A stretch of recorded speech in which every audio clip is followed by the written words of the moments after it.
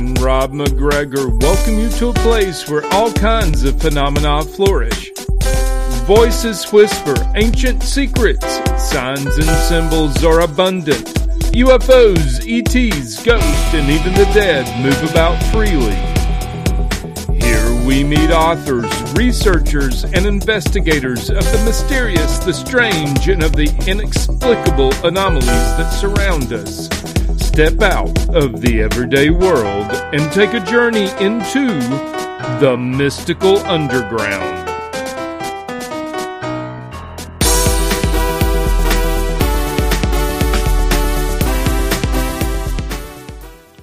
Welcome to the Mystical Underground. Thank you for joining us. This is Trish McGregor. And Rob McGregor. And our producer and tech magician, John Posey. You can go to themysticalunderground.com where we make regular blog posts and where you can find out about our books. Our upcoming book is called The Shift, Reports from the Mystical Underground. Trish's new novel, White Crows, will be coming out this year.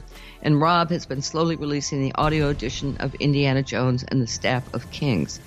Our next episode of Kings will be released March 6th, and another episode will be released sometime in March, later March. Our guest today is Gian Quasar, author of numerous books on mysteries of the unknown. His most recent one is Then Came the Dawn, an exploration of the Amelia Earhart mystery. I met Gian about 20 years ago at the site of the former Naval Air Station in Fort Lauderdale, where there was a commemoration of Flight 19, the mysterious disappearance of 5 Navy Avenger torpedo bombers on December 5th, 1945, an incident that became the heart of the Bermuda Triangle mystery. Gian and I and my co-author, Bruce Gernon, were there as part of our research for books on the Bermuda Triangle. Welcome, Gian. Thank you for having me. Yeah. Okay, Gian, we have to ask you, what's the story with your unique last name? It's from the Levant through Greek. I had an ancestor who liked it, and in the Romantic age, he took that off and on. It mixes with the ancestral surname, and I kind of got stuck with it. I think it means fort. Okay. Well, it's a really cool name. Nobody's likely to forget your last name, that's for sure. Well, there's several people who don't even believe this is my real name, but it actually is my real name. Yeah, yeah. We don't see many people with last names that start with Q's. That's unusual. Yeah. So, what is it about the Bermuda Triangle and the Amelia Earhart story, both of which you've written about in your books, that has captured the interest of so many people worldwide? Mystery. There's no answer. That's why the triangle, of course, as you know, is the disappearance of vast amounts of tonnages of ships and planes. And with Amelia Earhart in the Pacific, it's added to it the fact that she was such a public icon that no one believed she could make a mistake or that she could run out of fuel, and no one believed that such a huge search could not find her. And so you have, the center of personality cult who vanishes, at the crescendo of her career, and it has stayed with people ever since. Yeah. I was surprised in your book where she wasn't really that accomplished as a pilot. Well, by the time she vanished, she was a very good pilot, but in the beginning of her fame, she wasn't. She had learned flying in the early 1920s in Los Angeles, and what was available then for most any non-professional pilot was stunting and the derby stuff. Mm-hmm. So none of that prepared her for long-range flying. And so because of Lindbergh, he really started the hero movement in which you could garner huge amounts of money for doing firsts because it showcased progress in individual courage. And that really became the mania. And she just, at the right moment, a few days after Lindbergh crossed the Atlantic, she flew those leaflets over Boston for a charity event. Mm-hmm. And that got her recommended for when they were going to take a woman passenger over the Atlantic. Right. And that's how she got picked. But at that time in her career, she had not flown steady for years, and she had really no real navigation experience. And she, on that flight to Great Britain, she wasn't even a pilot, right? She was just a passenger. No, she was just a passenger. She called herself a sack of potatoes. Yeah, right. Yeah, and I don't think it hurt that she was married to George Putnam too. Well, at the time she wasn't. Yeah, Uh-huh. This is when Putnam first came across her.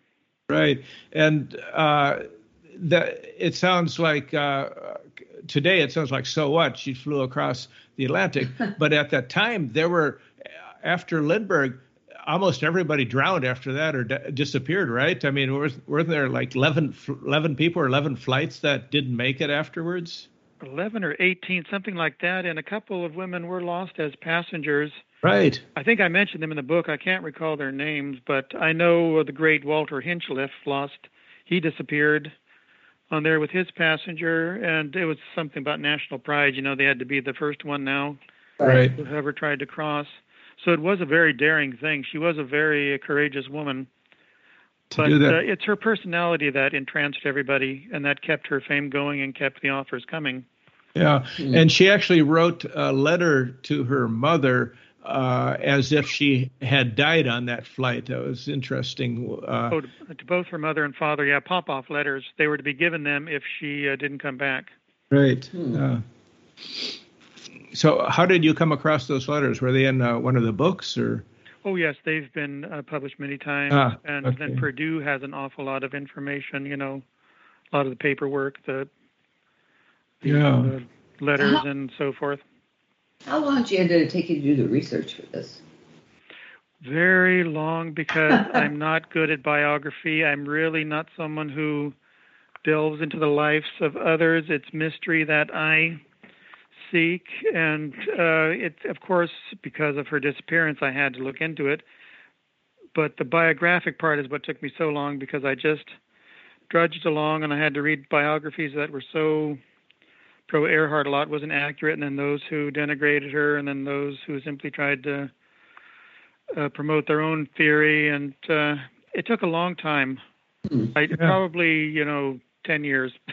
Wow. Yeah, you say it's not a biography, but there's a lot of information about her life, quite a bit of detail. I was surprised at how much you came up with.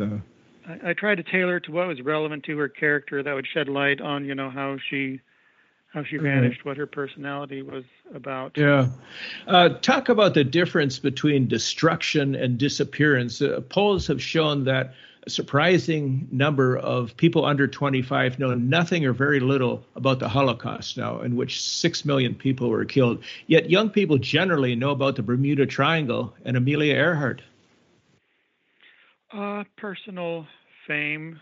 She has a symbol about her. It's kind of like the opposite of a scapegoat, where we put all our sins on an individual.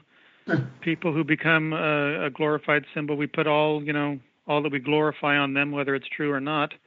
Yeah. And when someone like that vanishes, it's always mystery. It'll always come down to mystery with the triangle, with Earhart. With anybody who vanishes, there's a question mark. Mm-hmm. And until you find actual tangible evidence, you cannot be sure of what happened. Yeah. You can say she's dead, but when and how. Yeah. Well, documentary producers are also captivated by mysteries. How many times have you been interviewed about the Bermuda Triangle? Flight 19. Are you keeping track? I don't know anymore. Certainly there's over 30 documentaries done with direct interviews with me, and then, they sell to a subsidiary. I've been told I'm on this channel and that channel, and I never had any recollection of that. Right. Same with Bruce. After 3 years of about 4 different companies trying to negotiate my own television series, I really kind of got tired of what reality TV would offer me, and I just kind of said, forget me.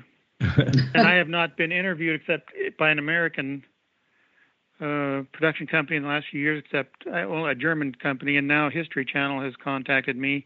But I really, I'm very sedentary when it comes to TV. If they don't want to come to me, I don't move, and they won't film me now. Yeah. Interesting. Yeah, Bruce Kernan, my co-author of Bermuda Triangle, a couple of Bermuda Triangle books, is every time I talk to him, he talks about 1 or 2 other new documentary producers coming forward and asking to interview them, and they go out on flights. So, and of course, living right on the edge of the Bermuda Triangle helps for that. And Florida? Yeah, right, edge of the Bermuda Triangle. Yeah. So, he's continuing to pursue it. Well, I've not been filmed for years now because I simply, even when they offer, Los Angeles, I was to go there for In Search of, for Ancient Aliens, I don't know how many different shows, and then something got all confused, and they weren't even going to tell me how to get to the studio from the airport, and I said, forget it. Yeah, right. Yeah. So what's your, before we move more into the Amelia Earhart story, what's your take on Flight 19, the incident that set off the legend of the Bermuda Triangle? Oh, my book on that still is my number one bestseller. Okay, cool. All things even 10 years after publication or more. Yeah. That, I had to do all the, really trying to rig it around how they got lost to begin with, how they could have tried to work out their position, how they got back, how they got in the Okefenokee Swamp, which where I believe is there, or right down in the Pinhook Swamp. And that's still, I've never changed my thesis on that.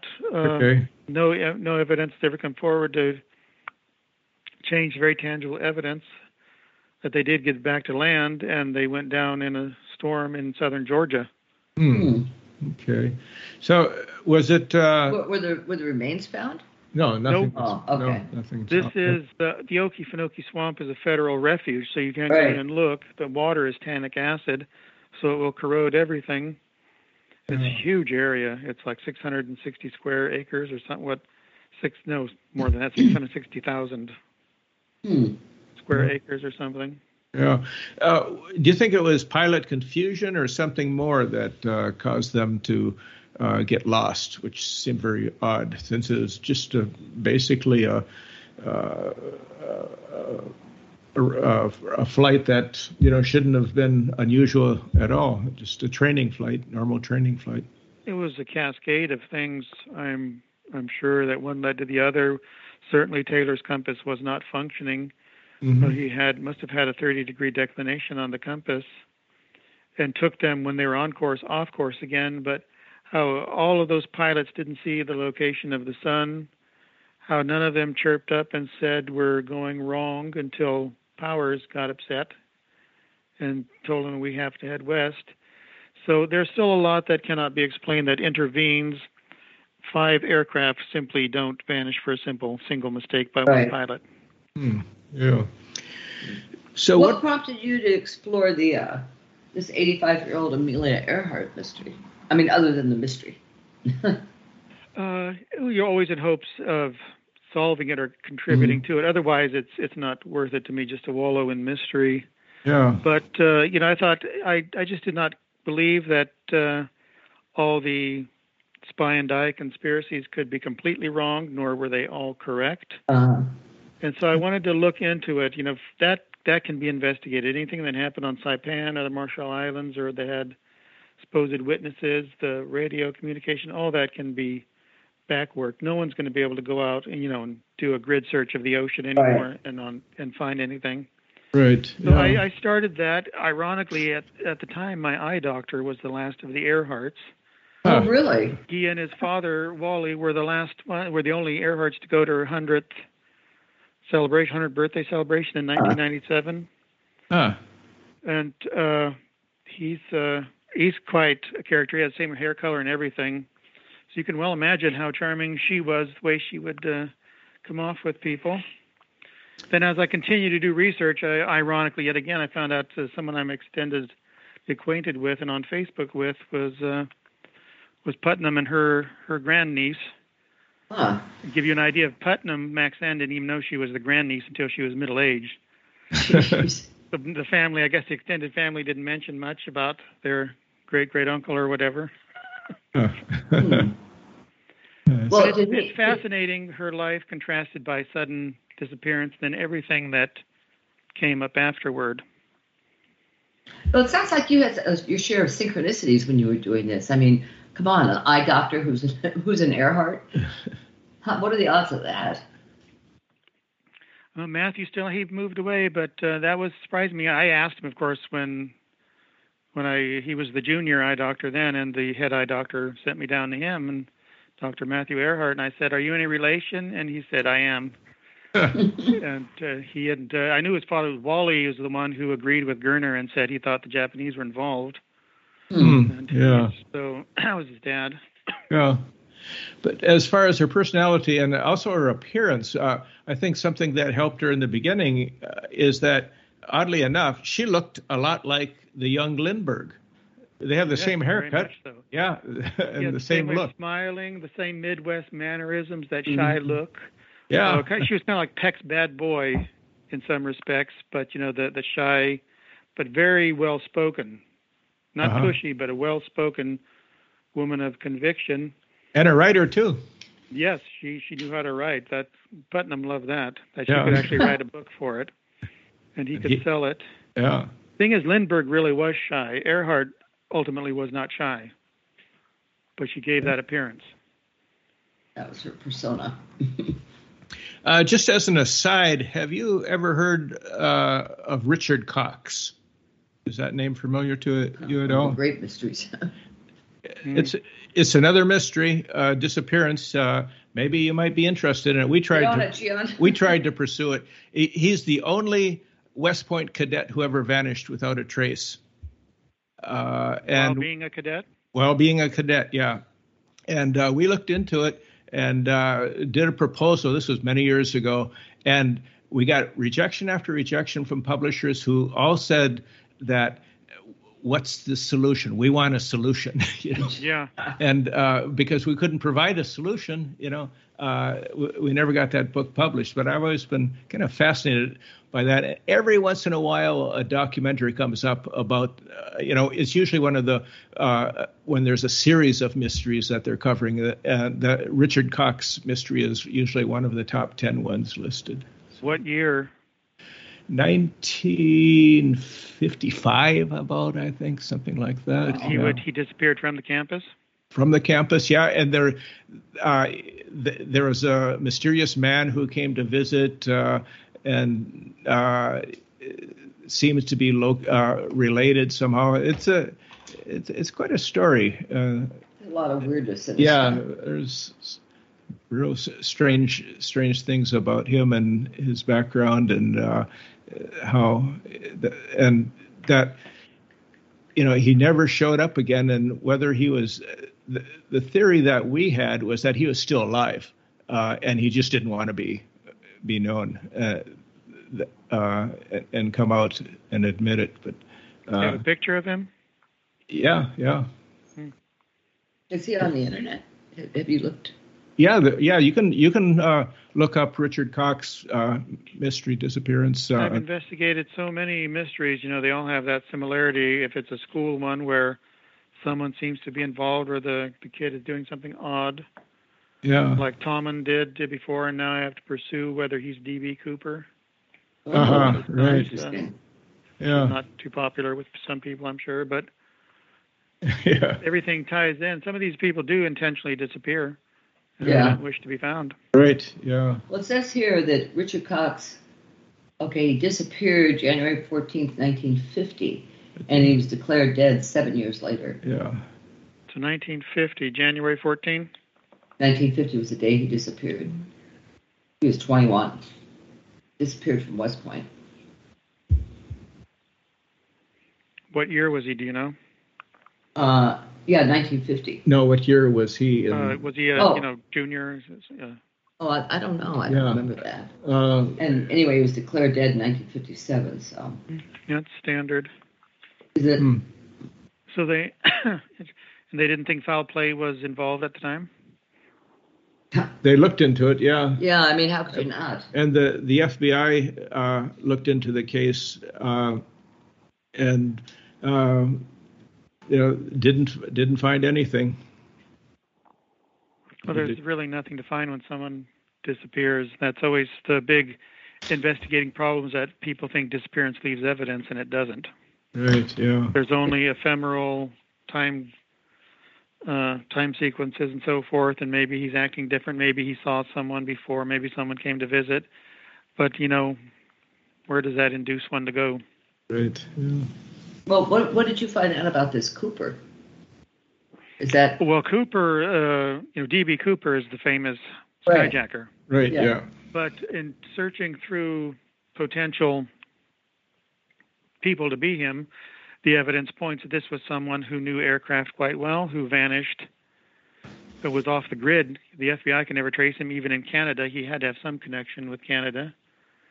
And then I came across a young man who vanished off the grid in the 1950s named Ronald Tomlin. He's quite a mystery at his college in Ohio. He looks just like the sketch of Cooper, only younger, of course. And he had the ruddy or Latin color to him, even though he's mostly German. His grandmother was Italian. And he was in the plane club. I got his, the yearbook, all that kind of stuff. And he disappears. No one thought he was really dead. He did a couple of strange things before he vanished.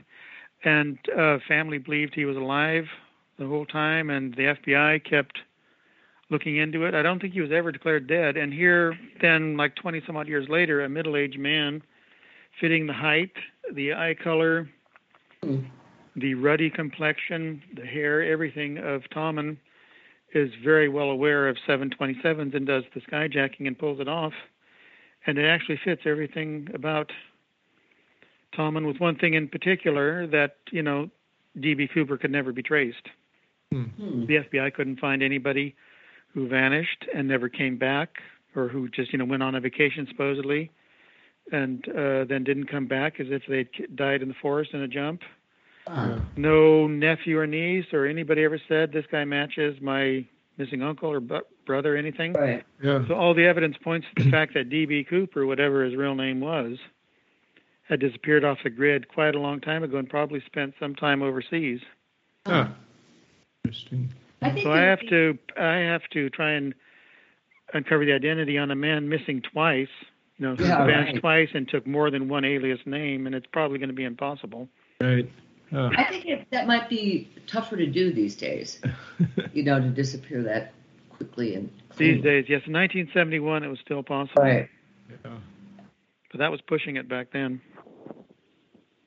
Okay, another pilot of the era, Laura Ingalls, was more experienced and held the speed and endurance records. She beat Amelia's flight across America by more than 5 hours. Was that competition a reason or part of it that Amelia decided to fly the globe and became a legend as well as a celebrity? She had that sleek new Orion. And I think that's when Amelia Earhart, she had just gotten her appointment at Purdue, and that was heavily dependent on her image as the foremost aviatrix in the world. And here she got blown away by this new plane and this young woman pilot. And that's when she said, I wish I knew on the tree in which planes grew. I'd shake myself down a good one. And probably Putnam maneuvered that with the president of the university, and they bought her that Electra. So this was her dream machine, and right away she planned on her world flight. So before that, though, she had taken a solo flight across the United States, from California to Boston, wasn't it? In her Electra? I'm not sure what. She had flown across the United States several times solo for speed records and just flying back and forth. She was quite accomplished on the continent. But didn't she have a couple accidents too? Well, when she was first relearning again outside of the public sphere, she had several accidents in her Avian in 1928. Right. Okay. But in the Electra, when she got that, I think she was pretty good with that. It was being tuned up, and she was going here and there, preparation for the world flight. She crashed it in Hawaii, and had to postpone her world flight, but that's the only time she really had an accident with the Electra. What about her friendship with a psychic named Jackie Cochran? Jackie Cochran, very interesting woman, head of the women's, what was it? Not the WACS, what was it? Oh, waves or wax. Women in the women pilots. She was a top pilot in her own right. She was married to Floyd Odlum, who had a big stake in RKO Pictures. And she, the psychic part, she played down in her life. She didn't wish to be known, but for that in the public way. It was, the 1930s at the time when this was very erudite to be involved in seances and anything psychic. And so I guess it'd be called more remote viewing is what she could do. She had agreed with Amelia Earhart that if Amelia should go down, that she would try and trace her psychically and provide help in the search. Amelia Earhart was quite into that at the time, having read about the Duke University studies, which were just being published. And so she actually tested Jackie's ability on a cross-continental flight when she and Putnam went. And Jackie Cochran said, it came out just right that she could, Amelia would call and she would tell her where she was and what she had done. But Putnam kind of wrote her a letter saying she was way off on something. And in her autobiography in 1954, Jackie Cochran wrote that she admitted she never cared for Putnam, and that letter didn't make her like him anymore. But after Earhart vanished, at one point, Putnam, beside himself, did come to her. Jackie Cochran remembered it as being soon thereafter, but I think it actually was a little while later. And she gave him coordinates, said that she did go down at sea, she's drifting, and she gave him coordinates, which she couldn't remember in her book. And he dashed off. Well, I skimmed through all the telegrams being sent back and forth during the search. It was on the 17th of July. She disappeared on the 3rd, was it? 2nd? 3rd? 2nd, Friday the 2nd. And so on July 17, a request came to San Francisco, a Coast Guard from Putnam, asking them to search certain coordinates.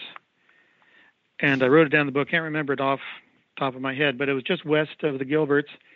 And the Navy refused to search in that location when it was transmitted to them. They said they already searched there, and there's no point in going back. And when one of the Navy admirals wrote up his report, he couldn't figure out what Putnam was up to. He just assumed that he was basing the location on a 2-knot westward drift. But from all the appearances, it seems to be the coordinates Jackie Cochran gave him, which was about 170 degrees east and 9 degrees north of the equator. And Cochran was certain that Earhart was drifting in an area that had been combed and was well combed by the Navy and simply missed. And she stuck with that conviction in her book and then believed that Earhart had just eventually succumbed. What did other psychics say about the lost flight at that time? It's amazing how much Putnam was relying on everything. I guess he was just quite beside himself. There was 2 major Hollywood psychics, one of them talking to Walter Hinchliffe and Wiley Post, materializing, and a Canadian group, and they were all basically saying the same thing to him, that she ditched at sea, that Noonan was injured and not very good, but that she was okay, and they were drifting. And then a Canadian, rather erudite Canadian group said that Captain Hinchliffe materialized to them and said she came down on a reef, which tore the undercarriage out. Noonan was injured. She was all right. She was on land for a couple of days and then drifted free. And whether that meant the plane sank and they were in a boat, it wasn't exactly sure, and the life raft. But all this was coming into Putnam over this time, and he believed there had to be some truth to it somehow, and he kept trying to kept urging Jean Vidal to try and get the State Department involved to search the Gilbert Islands more, try and get the president involved. And then an old captain from Australia, Canadian, or is New York, Captain Wilson, L.M. Wilson, saw that the search was being discontinued, and he contacted the Herald and had them contact Putnam and told him about an Australian captain who told him about this reef in the Gilbert Islands, this turtle reef that's not on the charts. And so all this information went back and forth, and there was such a reef, supposedly the Gilbert Islands. The governor knew such a thing was said. And this is what really lit the diplomatic airwaves on fire. And, Cordell Hull did get the British to go search. Captain Handley went out in his rig, and they couldn't find the reef anymore. And all the information that they could get was that Earhart would turn around to the Gilbert Islands if she couldn't find Howland Island. Mm-hmm. So Putnam was certainly ready to believe that she had initially survived. He filled the State Department with the conviction that the first 2 nights she was on land, thus accounting for a couple of the post-loss radio messages, and then drifted free, because this is what all the psychics were telling him. And then L.M. Wilson came forward with very tangible information about coordinates. Mm-hmm. So she was the only one who had the coordinates, besides Jackie Cochran? Well, these were different coordinates. So Cochran's was more toward the equator. This was supposedly 84 miles southeast of Tarawa. But they never could find the reef. And then, of course, there's Winslow Reef that was not found at the time and was most certainly within her range. And they simply could not find it because it had been mischarted. All said and done, Putnam, certainly by the end of the war, believed she could have survived. So when the rumors started beginning that she had, in fact, gotten to the Marshall Islands, he was ready to believe it. And so were those around her inner circle. Where did the rumor come from that she was a spy?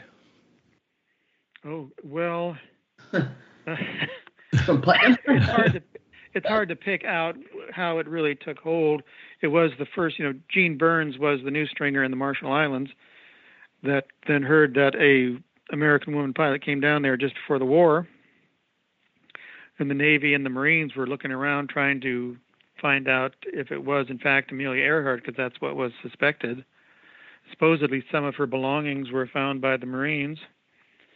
Yeah. And the native, Eliu Jambombom, said that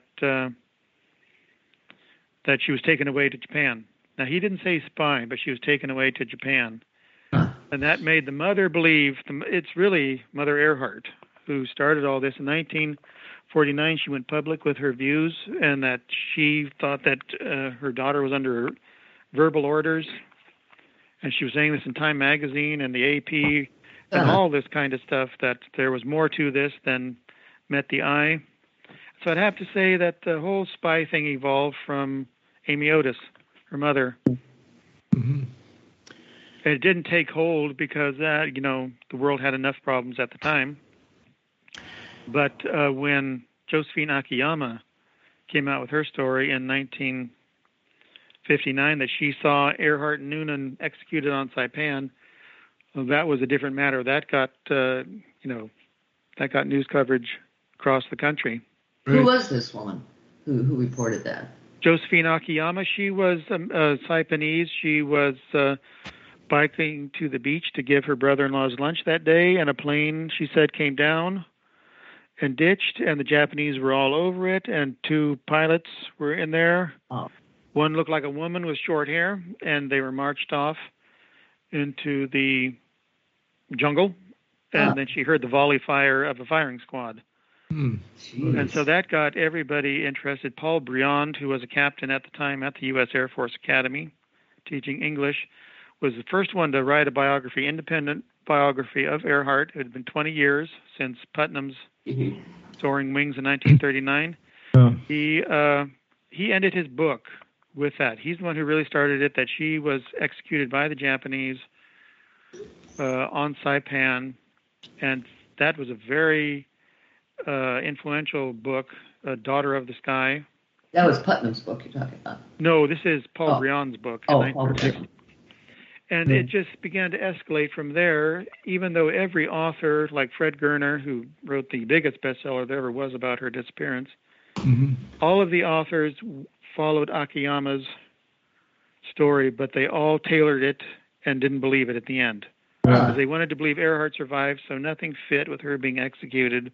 But they still kept Akiyama as the justification to continue searching all these stories and native accounts of Earhart being on Saipan.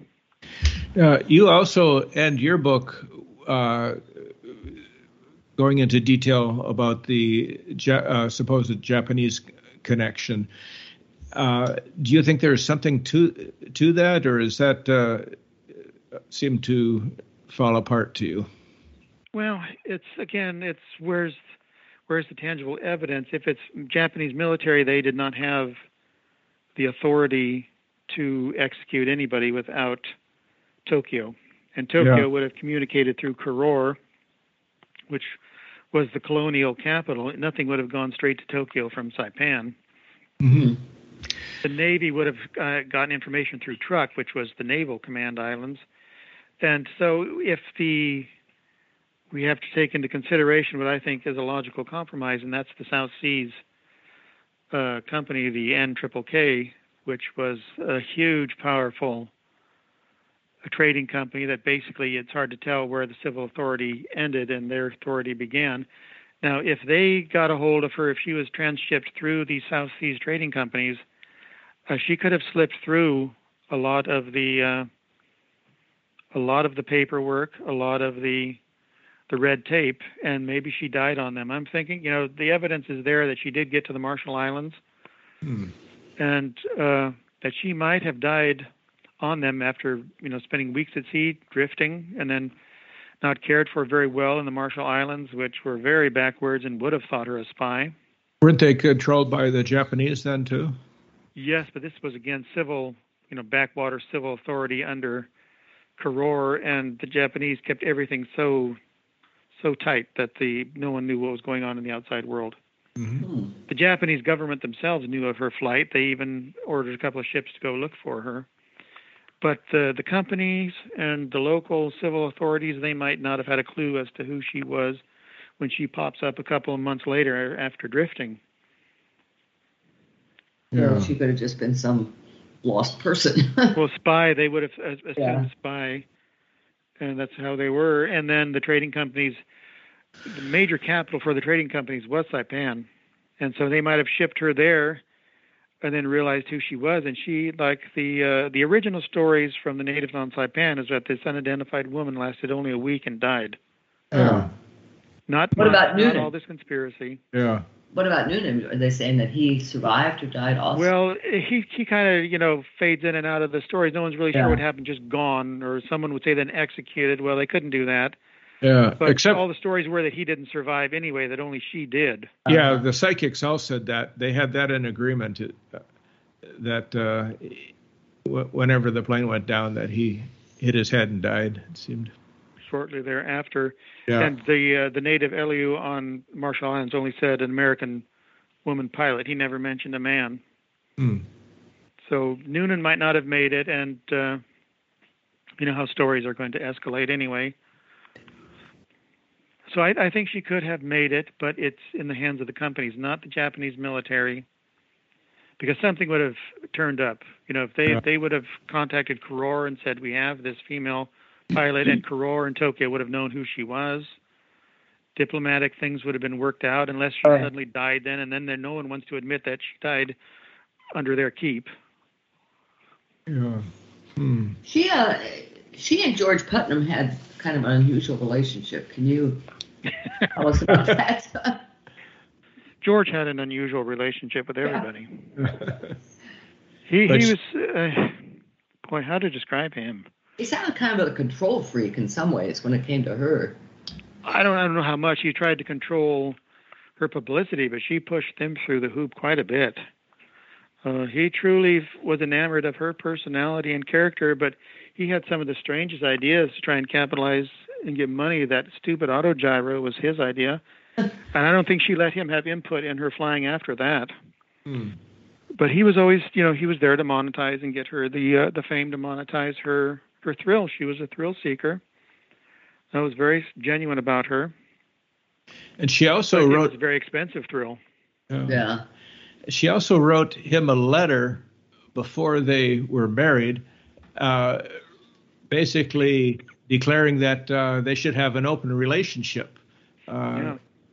Which adultery was okay. Yeah, that was that wasn't part of the publicity, though. No, that wasn't. I don't think anybody really is going to think it's so modern that you're going to condone betrayal. Yeah. I think that's being quite modern. But even when Paul Briand got a hold of that letter for the first biography in 1960, he redacted that part from it. Really? Oh, Why? Yeah. He was very enamored of her. He only began to suspect later that she had feet of clay, he feared, because he encountered the conspiracy of silence. He's the one who coined that term for him when he talked to Cochrane and Manson, all these people that, the sister, the Floyd Odom, the attorney, and so forth. He said, you'll notice there's a conspiracy of silence around her memory. Yeah. So they were protecting something. And who knows, there were several things they could have been protecting. But for 1959, writing about Earhart and then, I guess, putting out the letter unredacted that it's okay for passing fancies and all that. Yeah. That's interesting. Yeah. How long were they married? What was it, 1931, 32 they married? March. And it's about 5 years. Then he married fairly soon thereafter to Jean-Marie Consigny. Who's that? After she vanished. So he wanted her declared dead before 7 years? Was that the case? Oh, yeah, he got her declared dead quite quickly. A couple of years. Yeah. Was that so he could marry this other woman? Yeah. So he did that specifically so he could marry the other woman? I would assume so, because there's, he said enough during the war and certainly bragged enough to the family that he indicated she could have been alive. I think he completely made up that whole story that he was in the China-Burma theater and was told to go listen to Tokyo Rose's broadcasts, and that might be Amelia Earhart broadcasting under duress. And he claims he made this 3-day trek through dangerous enemy-held territory to go listen to the radio and said it could not have been her. And Earhart's sister, Muriel, she wrote that in her book, her biography of her sister. At Putnam made that story, and everybody repeats that, but I didn't bother to get his military records to see what his postings were, but I would seriously question that that's even a true story. I know how he lied about the Wilbur Rothar affair, and I've got the court records on that, and he just... He was that type of person, he wanted the sanctimonious memory of Earhart to go on. He wanted it to be pure. But of course, the effect is that within her family and close friends, he certainly indicated he believed she could have been alive, and that's what the mother certainly believed after Gene Burns' 1944 article talking about this unidentified white woman pilot who came down in the Marshall Islands in 1937. So Amy Otis was all over that. She was sure that Earhart was then taken off, and she begins once again the whole idea there was an ulterior motive to this mission. Why was there a Coast Guard cutter stationed near where she was supposed to land on that final leg? Radio detection. They would be sending out a beam, and she would home in on it to lead her to the island. Oh, okay. They had brought the avgas and everything. They had widened the airfield. So there would be a lot of people there that were involved in this. So the U.S. military was involved to some extent in her flight. Oh, yes. The Ontario was stationed halfway in between. So they were providing broadcast for the number, Morse code for her to home in on. And then the Swan would be between Hawaii and Howland Island, and after she would take off from Howland, she would home in on that and go on the way to Hawaii. Yeah. Huh. Wow. So they did a lot for her. Yeah, sounds like it. Well, okay. So after all your research, what do you think happened to her? I think she did turn around. I don't think she couldn't get Howland Island. There's too much evidence that her receiving antenna did blow off when she took off at Lae. And so she couldn't receive any voice transmission on 3105 kilocycles. she was too haphazard and did not go to the radio instruction class, so she didn't know her Bendix transmitter could not detect on 7.5 megacycles, and that's what she had agreed with the Itasca would be the frequency they would transmit the homing signal on. So she couldn't pick up the homing signal. She couldn't get any response when she's talking to them because she didn't know her receiving antenna on the bottom of her aircraft had blown off. And 500 kilocycles she couldn't transmit on, but she should be able to have picked up the other homing signal, but apparently she didn't. And so I think after a while she thought Noonan was just really fouled up, and she turned around and went back to the Gilbert Islands. And it's when she switched to the shorter day frequency, 60 to 10, is it? That they had no communication. They couldn't get anything from her. And it's just another indication she was much further out than she admitted. And I did all these mathematics for the difference in time change back then. There was not just this normal zone time change. Right. There was a 30-minute time change out in the Pacific. And it's obvious from what she's saying that she didn't make the adjustment. So when she says hour, she means half hour. It was not lined up. So she's still with a heavier headwind, which they've concluded she did have. She still thought she was on time at Howland Island. If you look at the actual clocks, as they would have appeared had she adjusted them properly and adjusted her clock properly. And so there's no way she was on time at Howland Island. She was still a couple hundred miles out when she thought she should be over them. And so I think she was within range of the Gilberts and did drift, probably got down on a reef somewhere. Those messages that Nauru picked up the first night, these were not a hoaxer in the continental United States. These were picked up locally. The Harry Barnes, the operator, if I recall his name correctly, said it was the same woman's voice that he picked up when she was in flight, and that was her voice reporting, "I see a ship in sight ahead."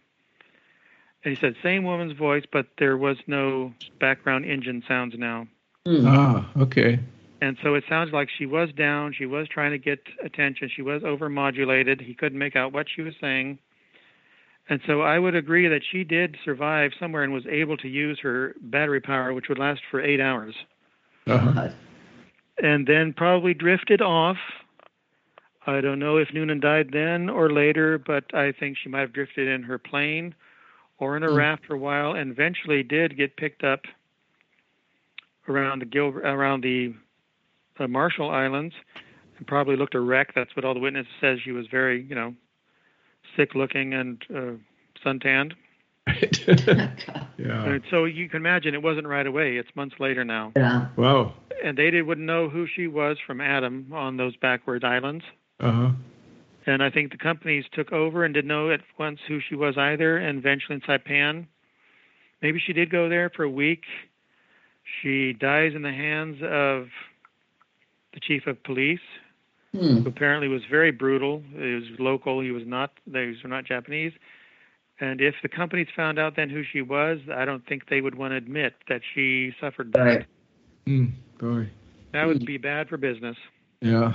Well, what kind of pilot was Noonan? I mean, was he a accomplished pilot, or was he? He might have been a pilot. He was a navigator. Oh, okay. He was, I would say he was a very good navigator when he wasn't drinking.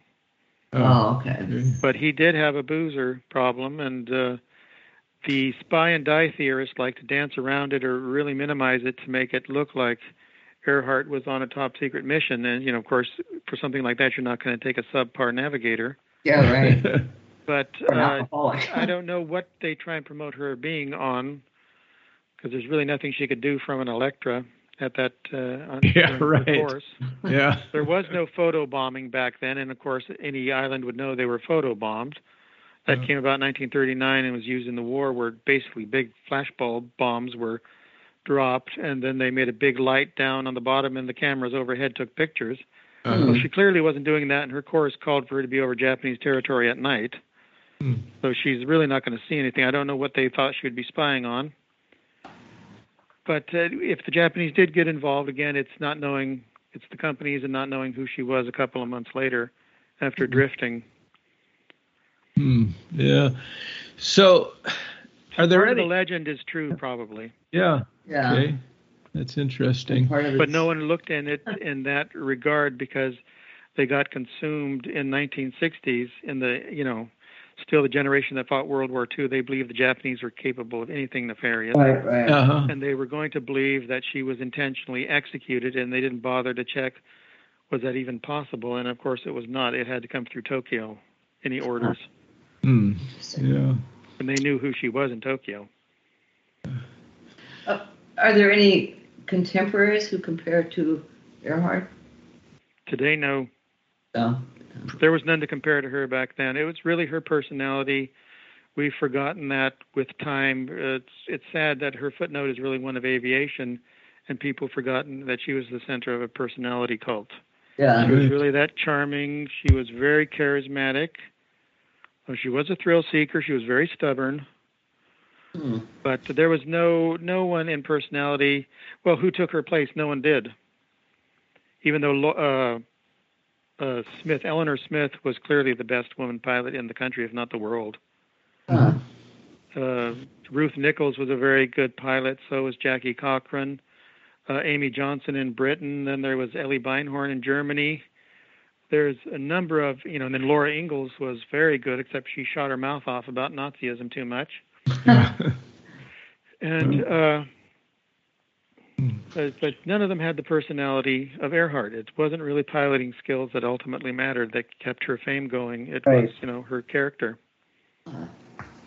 That's interesting. Yeah, so that's... So today the equivalent would be Instagram influencers. so empty. Think of someone who is an idol today and you really don't know why. Yeah. Right. Oh. It's their personality is ultimately going to be it, because if it was, people blame Putnam for eclipsing Eleanor Smith and even what he did to Lady Mary Heath and these other accomplished aviatrixes. Yeah. But really, who took her place after she was gone? No one, because they did not have the personality. It ultimately came down to that. Was she and Noonan ever romantically involved? No. Okay. That was something that Putnam, that was all rigged for, Flight for Freedom with Rosalind Russell and Fred McMurray. Yeah. That was thinly based on her last flight, and that started a lot of the spy stuff, too, the 1943 movie. And so that was rigged. Based on a book? What? Is that based on a book?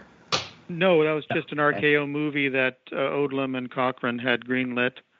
And so it really started a lot that she was on a bigger spy mission for Japanese fortifications, and she was to intentionally vanish so the Navy could come looking for her and then spy on the Japanese. It was very Hollywood, very buy your bonds in this theater. Yeah. So, Gian, thank you for coming on today. We really appreciate it. Tell people, Gian, where they can find your book, your website. Give us the details. Yeah, and what are you working on now? TheQuesterFiles.com is my website. They can see all I'm working on. I'm working on some very unexciting murder mysteries, trying to uncover a serial killer in San Francisco murders. The next book out will be Horoscope, in which I hopefully concisely make my point, exposing who the Zodiac killer really was. Oh, really? Wow. Yes. And so that will be the next thing. And then books maybe on some rather unpopular views on the flying saucer phenomenon. No. About U.S. secret experiments and so forth. Okay. All right. And how about Richard Cox? Yes, I'll check. Yeah, take a look. Yeah, just take a look. Yeah, it's an interesting story. There was rumors that he was enlisted by the CIA and then was seen in Miami Beach, Havana, and so there's a real mystery there about his what happened to him after he left. Well, they would have. They could headhunt military academies pretty easy and recruit. Yeah. And that was a very paranoid time for the CIA. They dreamt up so many strange operations. That one where they were going to be dropping all these flares off Havana and convince the people that it was the second coming and they're to join the angel throng and overthrow Castro. Yeah. God. Interesting. Yeah. Okay. Well, this has been great. Yeah. Thank you so much. Yeah, let us know when your next book comes Yeah, out. we'll look forward to it. Thank you very much. Thank you. Okay. Good talking to you Good again. talking. You too. Yeah. Take care. Bye. Thanks for joining The Mystical Underground. Visit www.themysticalunderground.com for the latest blog post and book info. Subscribe to the podcast on Apple Podcasts, Spotify, Stitcher, Google Podcasts, or your favorite podcast app. Listen to the podcast at podcast.themysticalunderground.com. Follow Trish and Rob on Instagram at Trish and Rob McGregor. Follow us on Twitter at The Mystic Cast. Send email to podcast@themysticalunderground.com. And until next week, thank you for listening and stay mystical.